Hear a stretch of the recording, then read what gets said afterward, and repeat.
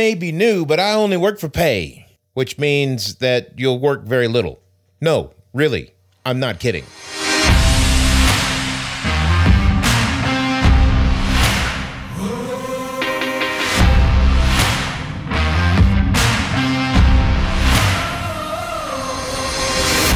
So I've come back to working for free for a reason. And I know I did a podcast earlier about working for free, but there has been a little bit of a firestorm for creatives on the internet started by Gary Vaynerchuk. Gary Vaynerchuk is an entrepreneur, he calls himself, and I guess that's what he is. He's got a media advertising company that he runs, and it's quite big, and he's out there making a name for himself on YouTube, Instagram, everywhere, actually. And the reason he's making a name for himself is because he's constantly putting out content. If you think about it, in the beginning, he was working for free. No one was paying him to do it. He was paying people to help him put this stuff out there with no monetization in the beginning. But of course, Gary's been doing it for a very long time, and so he kind of knows what he's talking about, but he's not actually a creative. But he's a business guy, and as a business guy myself, because I did that for a very long time, I understand where he's coming from. Now, if you haven't checked out his statements and the firestorm among many people, many creatives, and Gary Vaynerchuk on the interwebs, then you should check it out. Just do it. Work for free. And Gary V. He goes by Gary V on Twitter. The problem that I have with it is that he didn't tell the whole story to begin with. He did come back and try to clarify his statements, but working for free is how you're going to actually have to do it as a creative. I know it sounds awful and terrible. Why do I work for free? Well, you work for free because if you've never done anything, how are you going to get a job getting paid to do it? If you're a PA and you're getting paid to be a PA, well, that PA could be anything, production assistant. They could be paid to do anything, from running camera, quite literally, it's happened, all the way down to, getting coffee and buying smokes and weed for the crew. That's also a job qualification for a PA, but doing what a PA generally does, which is paperwork, running errands, finding stuff, going to the store and buying things, is not going to get you a job in film other than that job. Now you can start to cross monetize your actions and start getting to work more and more and more, and eventually somebody's going to hire you as this. And that's the traditional path. That's the way it works. But if you're living in Arkansas, Kansas, parts of Texas, Alabama, or you're out in the sticks somewhere, or you're in another country thousands of miles away from your film making mecca of that particular area, guess what? Being a PA is going to lead you to being a PA. And if somebody says, hey, I need a DP, I see you're pretty good at it, why don't you come to my set tomorrow and DP for this? And you say, how much does it pay? And they say, well, I don't have any money. It's just, I'm just doing it as a passion project kind of thing. And you say, nah, I'm not going to do it. Well, guess what you've just missed out on? Being a DP. Listing that in your qualifications. Now you can't list it because you didn't do it. But guess what? It doesn't matter if you're getting paid for it. You can put it in your qualifications. I did this, I did that. As long as it's accessible, they can find it when they Google you, then you're okay. A lot of times, and directors and filmmakers can be really, really bad at this, and shame on you if you've done it, and I know a lot of people around my area that do this to their actors and their crew. When they ask you for pay and you say, no, I don't have any money, and they work for you anyway, then you are obligated. Look it up, Google it. You take the internet there, type in the word obligated, and if you can't spell it, it'll probably finish it for you. Look up the definition. Obligated. If you have done a project and you have not sent and you have not sent the reel of that project to your crew and anyone who requests it, then you are the problem, not these people that have no qualifications. Because they could build a reel and show you the reel whenever you're ready to pay. But if you never give them the damn footage, then guess what? I can't hire you. You have no reel. Well, you don't have a reel because jerkweeds like you never gave them one. And that's honest. That's honest. Now, a lot of the actors too, we did an entire movie and they heard that the movie was terrible. and nobody liked it and it was awful. Doesn't matter. It wasn't my movie. I was working on it as an actor. Doesn't matter if the movie's terrible. You go through and you get your pieces out of it and you find the best stuff and you use it in your reel. You use that in your reel. Yes, you do. It's terrible. They're not watching the entire film. They probably never will, but you need to put it in your reel. And you need to work on stuff for free, especially if you're little small time. You work on as many free projects as you can get your hands on. The reason for that is because when you go in and you give them the resume and they say, well, what film sets have you worked on? Well, I haven't really worked on any. I've worked on this one as a PA. Right, but you're looking to be a data wrangler. I can't hire you because I don't see you have experience in data wrangling.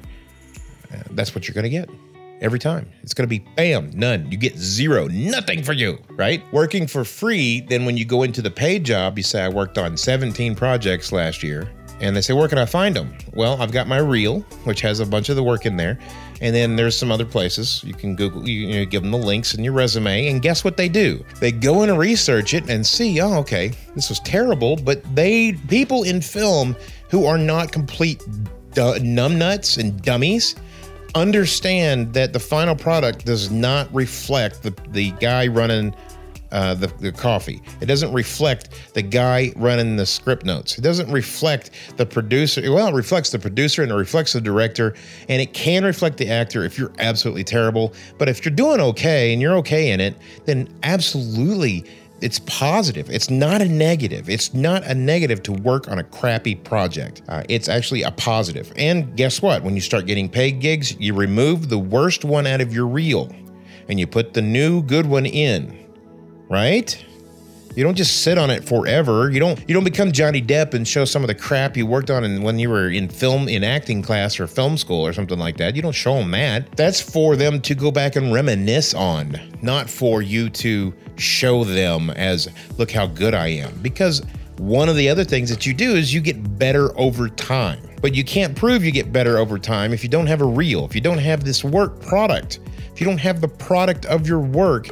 You cannot prove that you've gotten better over time. So you have to work for free, because a lot of times that's the only project that's going to come your way. If you don't have a reel, if you don't have a resume, if you don't have any work that you can prove, then you need to get on the bandwagon with the freebies. You need to do hard work. You need to do it right. You need to do it the best way possible. You need to put your heart and soul into it, just like you were getting paid $30 million. Blue in the face already. So Vaynerchuk is right, especially in the movie business. You work for free. Plus, you get better every time. Every time you do a job that you want to do, you get better at it because you make mistakes and you learn from them. You make good decisions and you say, okay, this worked last time. I'm going to do it next time. Going to film school is great, but it's not going to teach you the real world aspects of doing this stuff. I didn't go to film school, and I probably, and unfortunately, there's many film school graduates that I know more about this stuff than they do. And when it comes to screenwriting, I know more about it than they do. Now, obviously the really good ones I don't know more about, but the average student, I probably, the only thing I didn't take was calculus and algebra and college level math and crap like that. They may be better at English sometimes, but you know what? I've read their stuff. A lot of their stuff, the grammar is just absolutely horrible. And I'm not singling anybody out here. I'm just talking about it in general. Ugh. So I'm looking at some of the Twitter tweets and replies, and this one guy, he says, how does it work if a client asks VaynerMedia to work for free? That's Vaynerchuk's ad agency. Do they do it? Do people lose their jobs? And he says, rich people are always the first to tell others to follow their passions with no regards for financial stability. And it sounds like that's just a guy who thinks he deserves to get paid for what he does. He's probably not any good. And a lot of people out there that are saying these things aren't any good. They're not any good because they haven't worked on enough projects to become good. You only get better by doing. That's just the way it is. And plus, when you're working for somebody, say, for example, like myself, for free, you're working on something generally that's not commercial. It's not anything that's going to make me money necessarily.